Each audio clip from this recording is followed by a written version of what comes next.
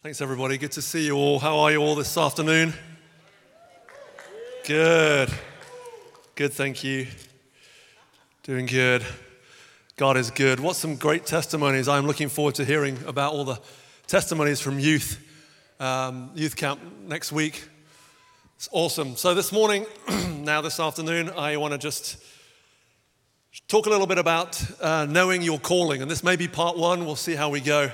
But I want you to turn to Ephesians chapter 4, and we're going to read from verses 1 through to 16. And I'm going to pull out a few things that I feel like Lord's laid on my heart. The title of, maybe part one of knowing your calling. So, excuse me. Okay, so we're going to read it start in verse 1. Of chapter 4. So just a bit of background quickly. Paul, the Apostle Paul, wrote a lot of the New Testament. He is writing this church to the church at Ephesus, which was in Asia Minor at the time, now in modern-day Turkey. And he started this church. It was probably one of the first mega churches in the world. God did an amazing miracle, amazing revival broke out there. And, a lot of witchcraft was taken out and other things. God did some amazing things. So Paul's writing to this church that he planted, and this is sort of halfway through the letter. And Paul, as we'll see from verse 1, is that Paul's writing from prison, and he's writing to this church that he's established. So he says this: I, therefore, a prisoner for the Lord, urge you. Can you hear Paul's call? Urge you. What's he urging? To walk in a manner worthy of the calling to which you have been called. Each of us have a calling. We have been called by God. Are we going to walk in a manner that's worthy of that calling? That's what Paul's interested in at this point. I urge you to walk in a manner worthy of the calling to which you have been called, with all humility and gentleness, with patience, bearing with one another in love, eager to maintain the unity of the Spirit in the bond of peace. I could probably just stop there and just let that speak to us. In our current place in society, where we've got quite a bit of division about COVID, division about masks, division about politics, division about race, division about a whole load of different things. We have that in a lot of peace and a lack of peace, I should say, and even a spirit of division that's been released against us. And what we're seeing in the church and in the world is actually a lack of unity and a division. But what God's saying here is that actually, what Paul's saying, he's saying that actually what God's looking for is that we would bear with one another in love. We would be eager to maintain the unity of the Spirit in the bond of peace. And I love that. Because one of the things I dearly love about the kingdom of God is that it is made up of people that don't look and think like me. Because that would be really dull, right? The kingdom of God, we see this great vision and glimpse into the kingdom in Revelation chapter 5, where there's a song that's being sung by heaven, by the elders, and they're singing this song. You're worthy, O Lord, because you've redeemed people from every tribe and tongue and people and nation, and you've made them to be priests and kings before our God.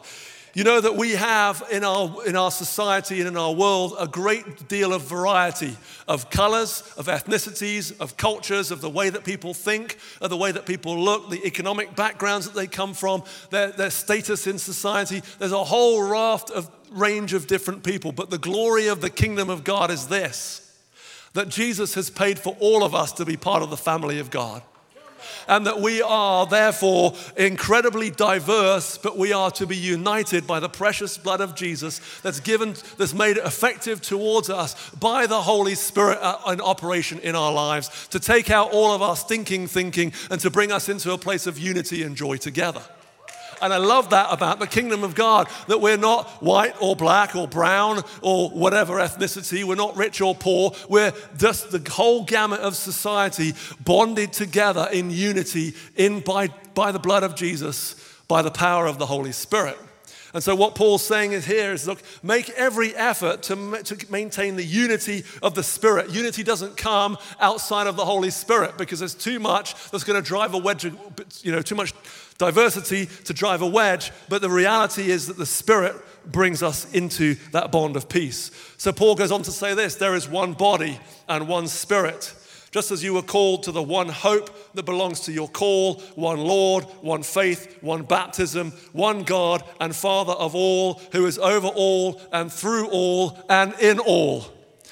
Can you catch the one? There's one. There's one Spirit. There's one body. We together as a people, we are made up of one body, but not just us here in this place, but in every church that gathers together, whenever day of the week they gather, wherever they gather in the Triangle region to honor the name of Jesus, wherever they gather, not just in the Triangle region, but across this nation and across the nations of the world, there is one body despite what we put upon the labels on the front of our churches. There's one body of Jesus Christ. And we're called to unity together. And that unity comes through the power of the Holy Spirit. Where does that unity come from? What's the source of that? Well, the source of that unity is the reality of this, that we have one Father together, all of us, and one Savior, Jesus Christ, who has brought us together for all of eternity. So when we look at a passage like this, and we're going to talk a little bit more about some of the purpose and calling later on, but we've got to set a foundation first. That foundation is that God so loved us that he sent his son Jesus to the earth to live the life that we couldn't live, to die the death that we deserved, that he would take our place, that we ourselves could come into the family of God. The Bible said, in fact, just earlier in Ephesians in chapter 3, Paul says this, that all the families on earth derive their name from the Father. Because we were created, all of humanity was created by the Father, by Jesus, through the Word, by the Spirit. We were created for love, in love, to experience God's love together. We were created by God to be his earthly family. Not because he lacked anything, but because what he had in his love as Father, Son, and Holy Spirit was so good that he wanted you and I to experience that and share that with him forever and all eternity. Now that's a good Father. And so we have a Father. Now we know that sin caused us to fall short and to come out of that relationship. But the Father's mission for all of us was to send Jesus to this earth so that he would die in our place, that we could, by the precious shed blood of Jesus, that we ourselves could step back into being the family of God, now having a new nature, being just like Jesus. Jesus' mission on the earth was to come and to reveal just how good the Father is for us. Just how kind he is, just how loving he is, just how gracious he is, just how much he absolutely doesn't just love us because he created us, but he likes us because we're his. And his love for us is so powerful and so glorious and so beautiful. And so we are one in Christ, now with the Father, now with him in a relationship, union, forever fused together relationally with him for all of eternity, because he loves you and I so much. And he's a good dad, and he's loving and he's kind. And so we have a common Father. So as we gather here together, we actually have one Lord and one faith and one hope and one baptism and one body and one hope, because we've all been united, one into one with the Father through Jesus. Actually, it would be with Jesus united to the Father. And so we're to maintain the unity of the Spirit, and we're to maintain the bond of peace. And that, what that means is that we're family together, that Jesus is our big brother, and he's not ashamed to call us his brother. I take great comfort in that, because I do stupid things. And sometimes I feel a bit of embarrassment and awkwardness about the things that I've done. Sometimes I also feel a little bit of family shame when I see what some Christians have written on the internet. When they've written on Facebook about what, something, or they've said something on Instagram, or they've behaved in a certain way in my presence, and do you ever feel that, like family shame, like, ooh, they're brothers and sisters, but I feel a little awkward about what they've just done. Is it just me? But the beautiful thing about it is Jesus says in Hebrews that he's not ashamed to call us brothers and sisters. What a relief.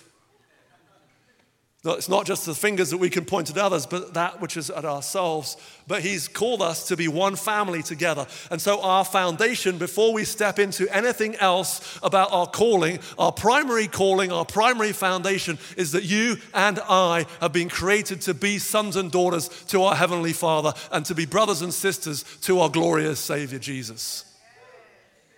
And so when we look at each other, and where you can turn to the person next to you, and the reality is that you are one with them, and they are one with you, because God loves them the same as he loves you. And so there's no place for gossip, there's no place for slandering, there's no place for backbiting, there's no place for anger towards people, there's no place for spreading misinformation, there's no place for holding out judgments and bitterness. There's no place for that in the kingdom of God, because we're all one family together, and the Father that loves you is the very same Father that loves with the same intensity the person that you are currently, if you're gossiping or slandering against them. And so we're to live in this oneness, and the foundation of that oneness is the fact that we all have one Father. And I love it in verse 6, it says there's one God and Father of all, who is over all and through all and in all. Why don't you turn to the person next to you and say, God is your Father, God is over you, God is through you, and God is in you. He's your Father that loves you. You might also want to say to them, do you know that you are his happy thought?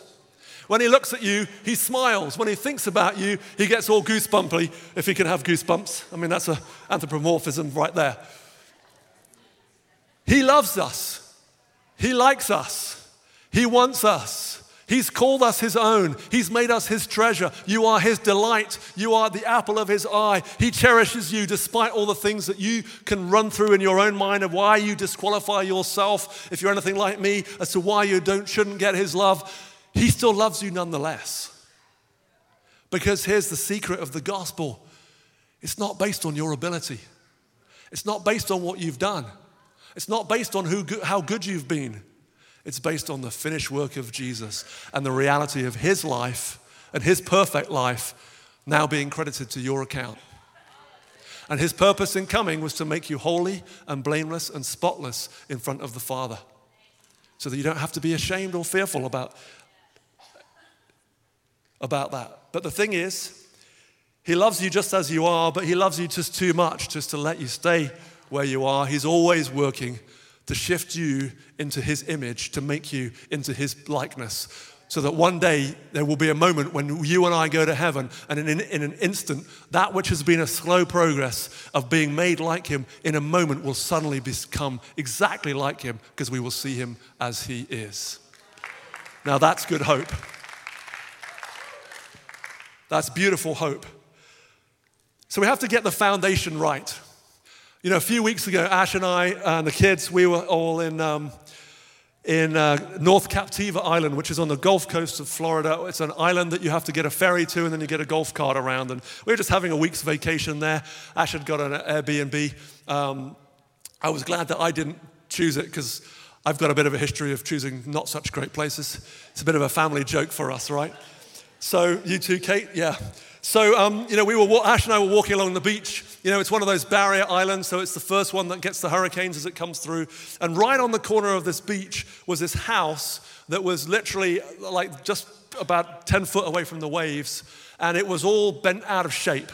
Like the foundation had sunk and the boards were in a different direction. And I'm like, thank you, Jesus, that I didn't choose the Airbnb, because that's probably the one that I would have chosen. But it was all wonky, right? The house that we were staying in was on stilts, so it was up on one story. You have to climb upstairs. And the first night we were sleeping there, it was moving. The house was moving. And we're like, what is going on? And then we realized that anytime anybody turned over in their bedroom, or they walked up and down the stairs or did anything, the whole house moved. Just a very slight swaying, I can imagine it would be like one of those Tokyo houses that, in the earthquakes, they kind of just move. And I'm like, what on earth is going on with the foundation? Because if you don't get the foundation right of a house, everything that you build upon that foundation is wonky, right? It wobbles. It's not sturdy. It's not steady. And if you get the foundation right, everything else is built, as long as the builder's worth their salt, everything is good. If you don't get it right, everything is wobbly and out of shape. So here's the thing for us. We have to lay this foundation before we look at who God's called us to be. We have to lay this foundation that our primary calling, that the groundwork of our lives, the soil that the Father's planted us into is the bedrock of the reality that He loves us. He's our Father, and He's made a way for us in Christ Jesus to live with Him forever, based not on our own ability, but based on His love and His perfection. So now that we've set that foundation, we can move on to verse 7. But grace was given. Now, just let me pause there. Grace was given. That word grace, if you remember other times that I've shared with you, that word grace actually means to lean towards, to be favorably disposed towards. So the Father's leaning towards us. His love is always leaning towards us to such an extent that in that place of love, that all of heaven is praising His grace, His kindness towards us, because what that basically means is heaven is going, hey, wait a minute, you did all of this with those guys? How on earth did you accomplish that? They looked like they were a bunch of Muppets.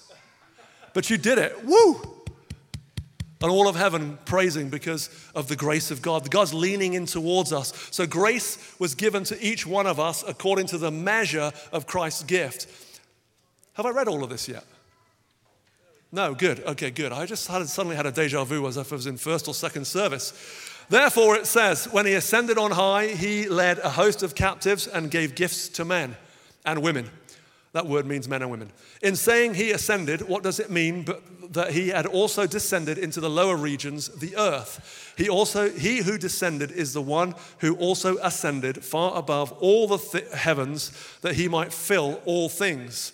And He gave the apostles, the prophets, the evangelists, the shepherds, and teachers to equip the saints for the work of ministry, for the building up the body of Christ, until we all attain to the unity of the faith and of the knowledge of the Son of God, to mature manhood, to the measure of the stature of the fullness of Christ, so that we may no longer be children, tossed to and fro by the waves and carried about by every wind of doctrine, by human cunning, by craftiness in deceitful schemes.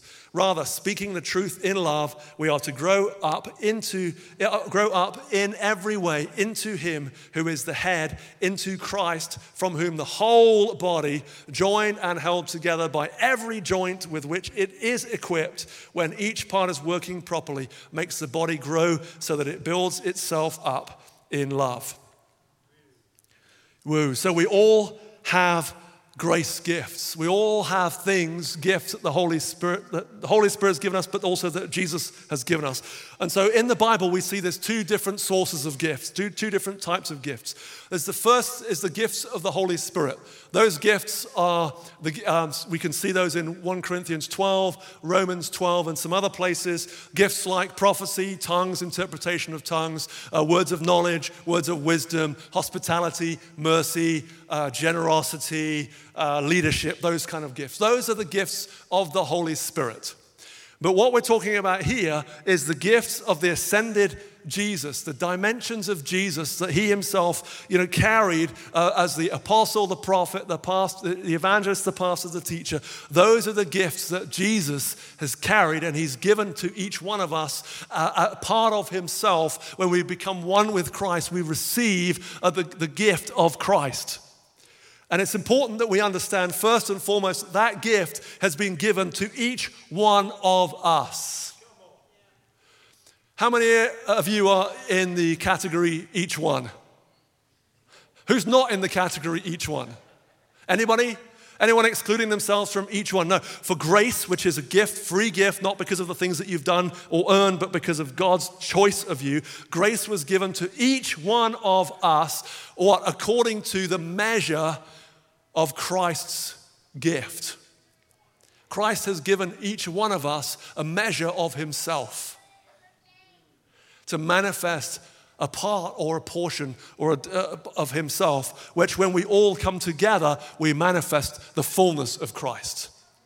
So grace was given to each one of us. We all have different graces from Jesus. The gifts of the Spirit overlay those, but the grace that comes from Jesus is what we call the fivefold ministry: apostles, prophets, evangelists, pastors, and teachers.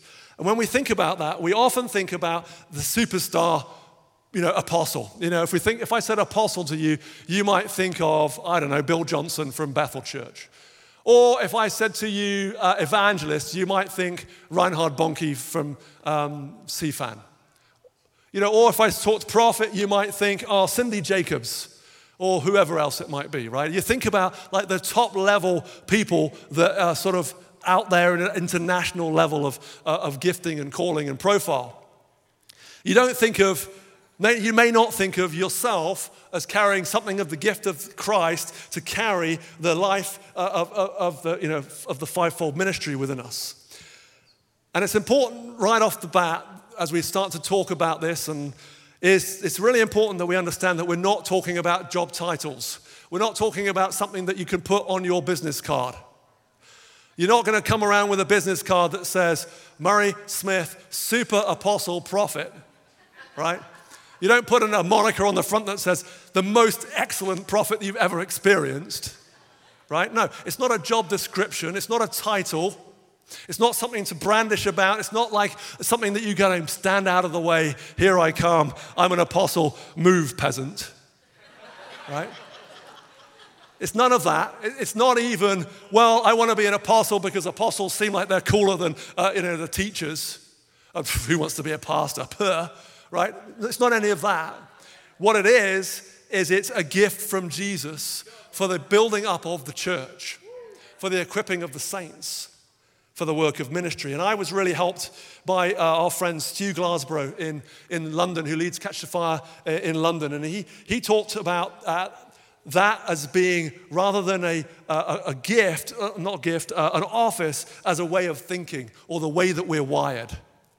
So you might think apostolically, you might think prophetically, you might think evangelistically, you might think pastorally, you might think as a teacher. That's what your concern is. That's the lens that you see things through. Again, not a title, just a way that God's wired you with the gift of Christ on the inside of you to see things so that he can use you to fulfill his purpose in bringing the body together.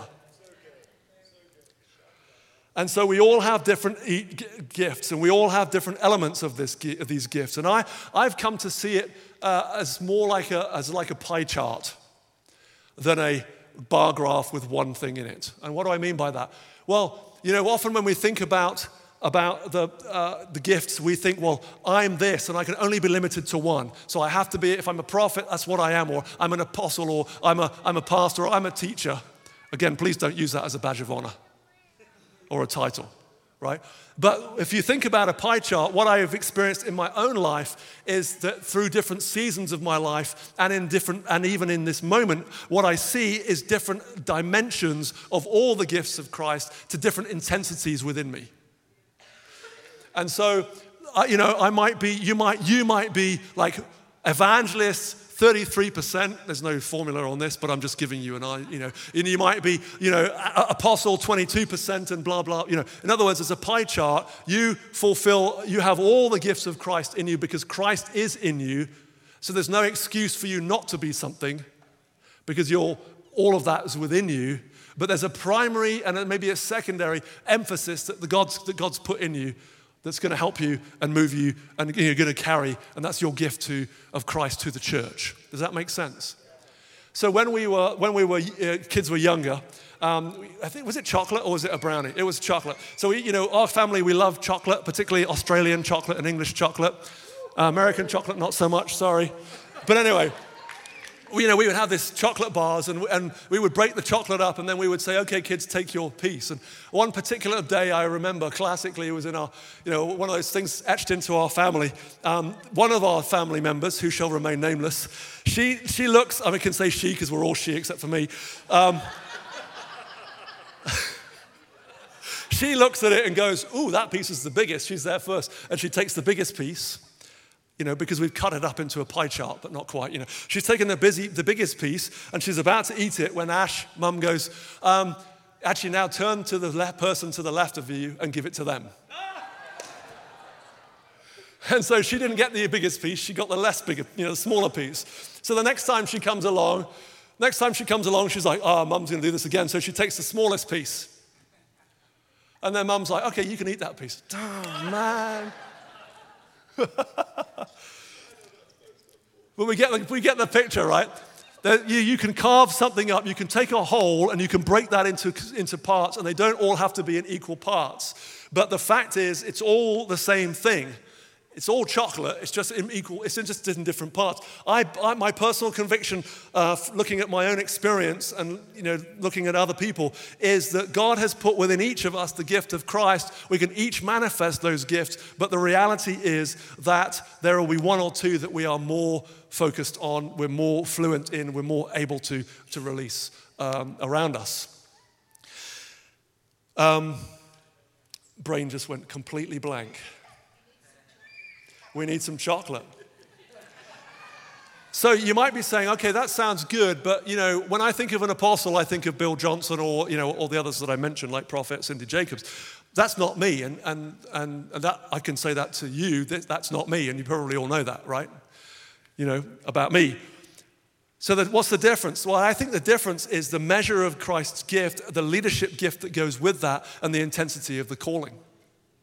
It doesn't mean to say that they're any better than us. It just means that God's called them to an international level stage, whereas for some of us, we may carry that call and that gift, and the Lord's releasing that in a local or even a regional place, right? Rather than it all being all about the ultimate end goal.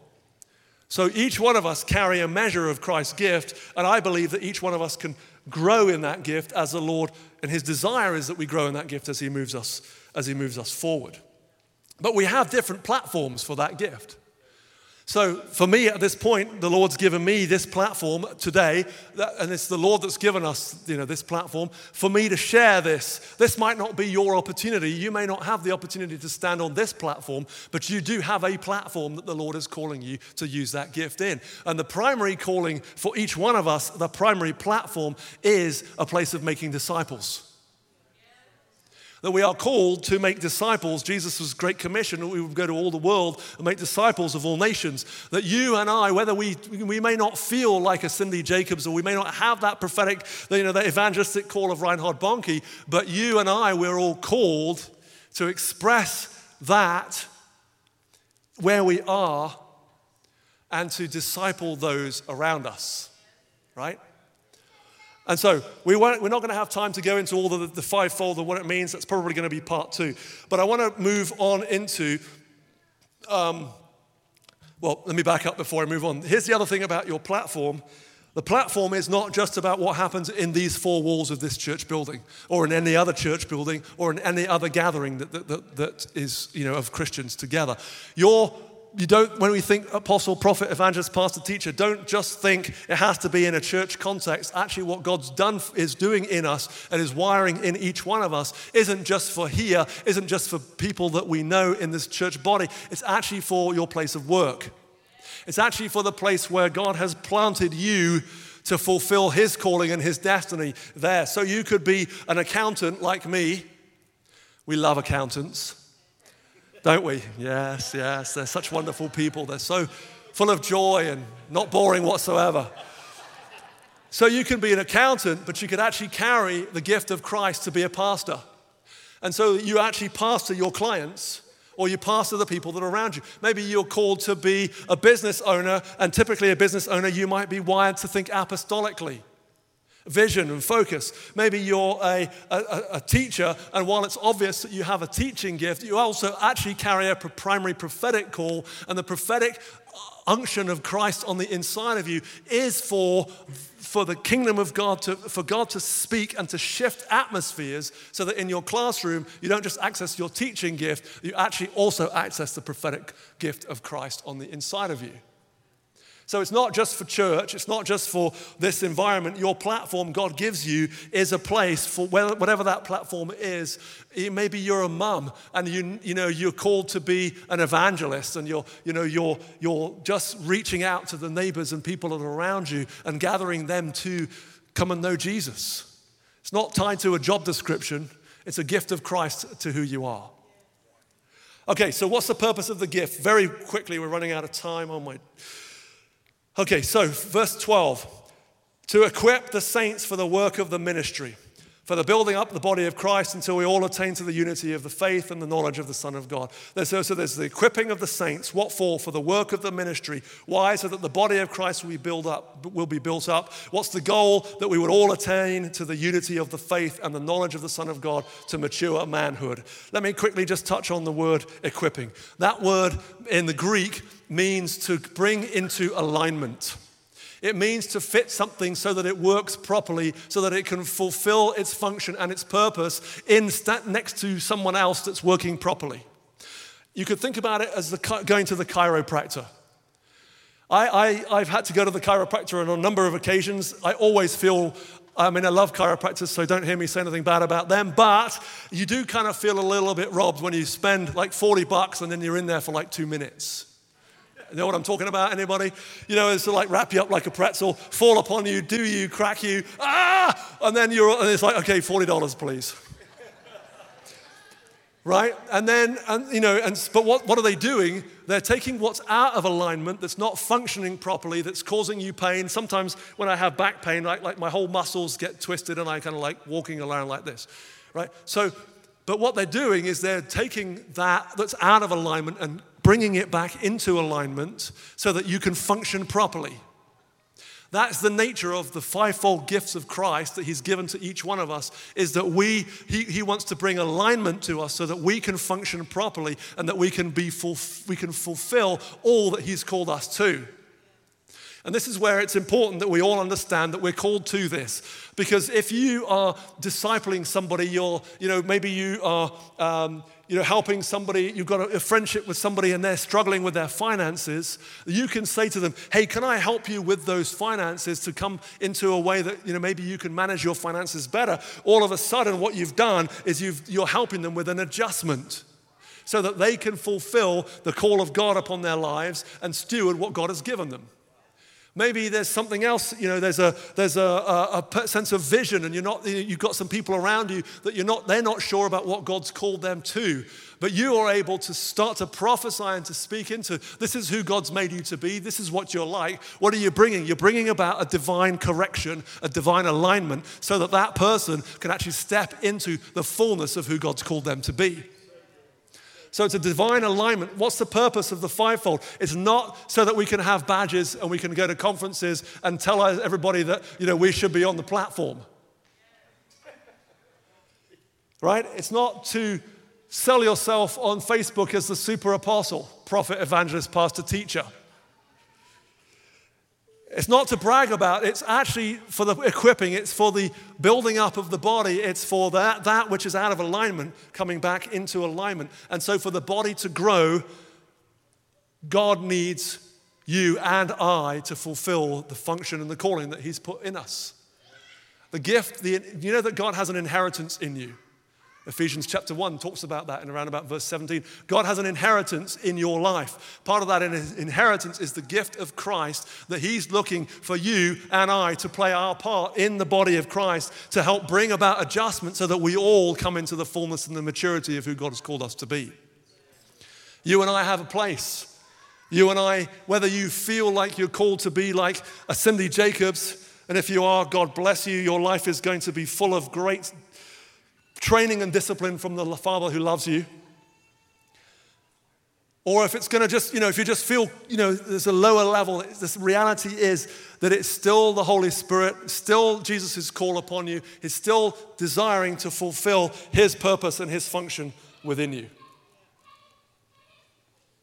So that we're called to help that each part knows its function and its proper order and can be actually work properly. Do you want to work properly? Do you want this church to function properly? Yes. Do you want people in your life to function properly? Then we're to embrace the fivefold gifts of heaven. We're to embrace Jesus in other people, and we're to embrace Jesus within ourselves to actually enable us to be adjusted and to help others adjust to the fullness of who God's called them to be. Now, we're not talking about, in that adjustment, we're not talking about going out and correcting everybody and slapping them around the face. Obviously, we're talking about doing this in love, right? Everyone say love. Love. And we're not talking about gossip or slander, but we are talking about God's gift in you to the people around you so that they can step into the fullness of who God's called them to be, and they are the very same to you. So let me finish with this. What is your calling? What's your pie chart look like? Are you comfortable with that pie chart? Or are you actually looking for something else because you've actually put yourself down because you've diminished the gift of God on the inside of you?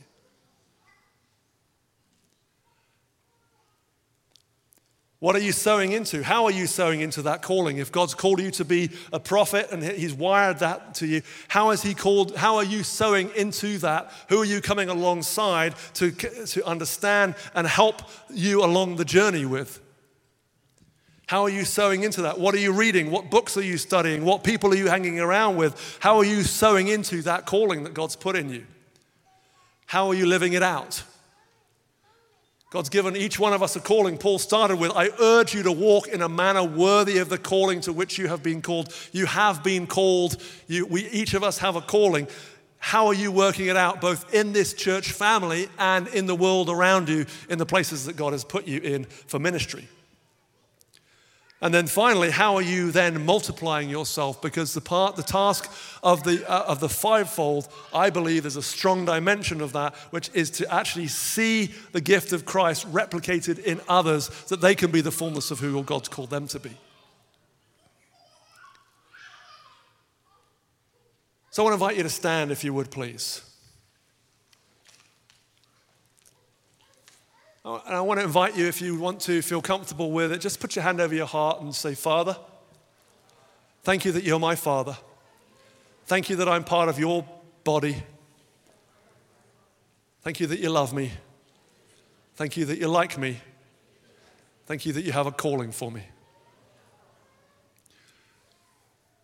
And I'm just going to pray. I'm going to ask the Holy Spirit to actually reveal to each one of us afresh. Maybe for some it will be for the first time, for others it will just be a re-emphasis. Maybe He'll drop a scripture verse in your heart, or He'll just speak to you, or you'll just know that the Holy Spirit would drop into you what your calling is, who He's called you to be. So Holy Spirit, would you speak to every single one of us here? Lord, whether we know it or whether we don't know, would you increase that in our lives, and would you bring revelation and speak to us? Just ask the Holy Spirit, who have you called me to be? You know, the Psalm 139 says that there's a book written about us before our life was even in place. So God knows who He's made you to be. God knows who He's called you to be. You can ask Him.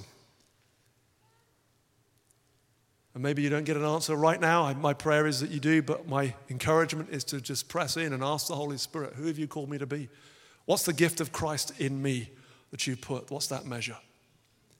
What's my pie chart?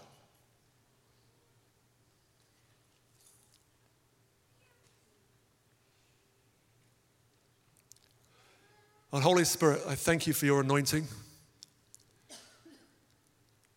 Thank you for your presence. Jesus, I thank you that you're here. You are in us.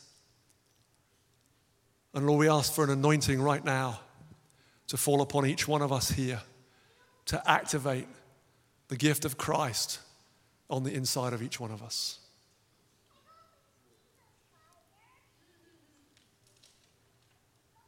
And to step into the reality of who He's made us to be.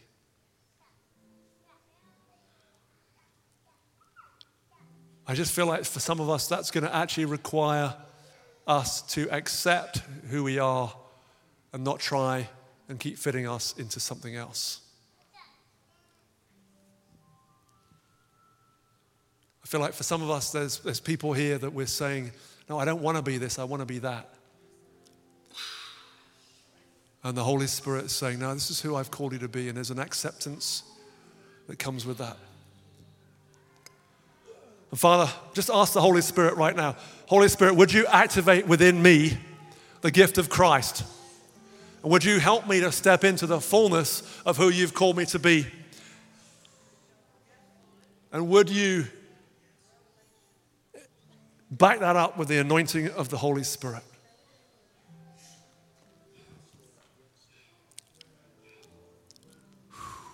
Thank you, Holy Spirit. Thank you, Holy Spirit. Let your anointing come. Let your anointing come.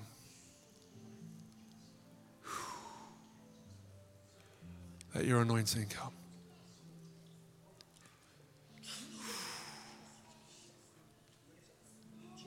Thank you, Lord. Thank you, Lord. Well, look, if you want to, we're going to draw the meeting to a close, but I just feel like if you want just to come up to the front and just stand with the Lord and say, Lord, I'm stepping into the fullness of the call of Christ.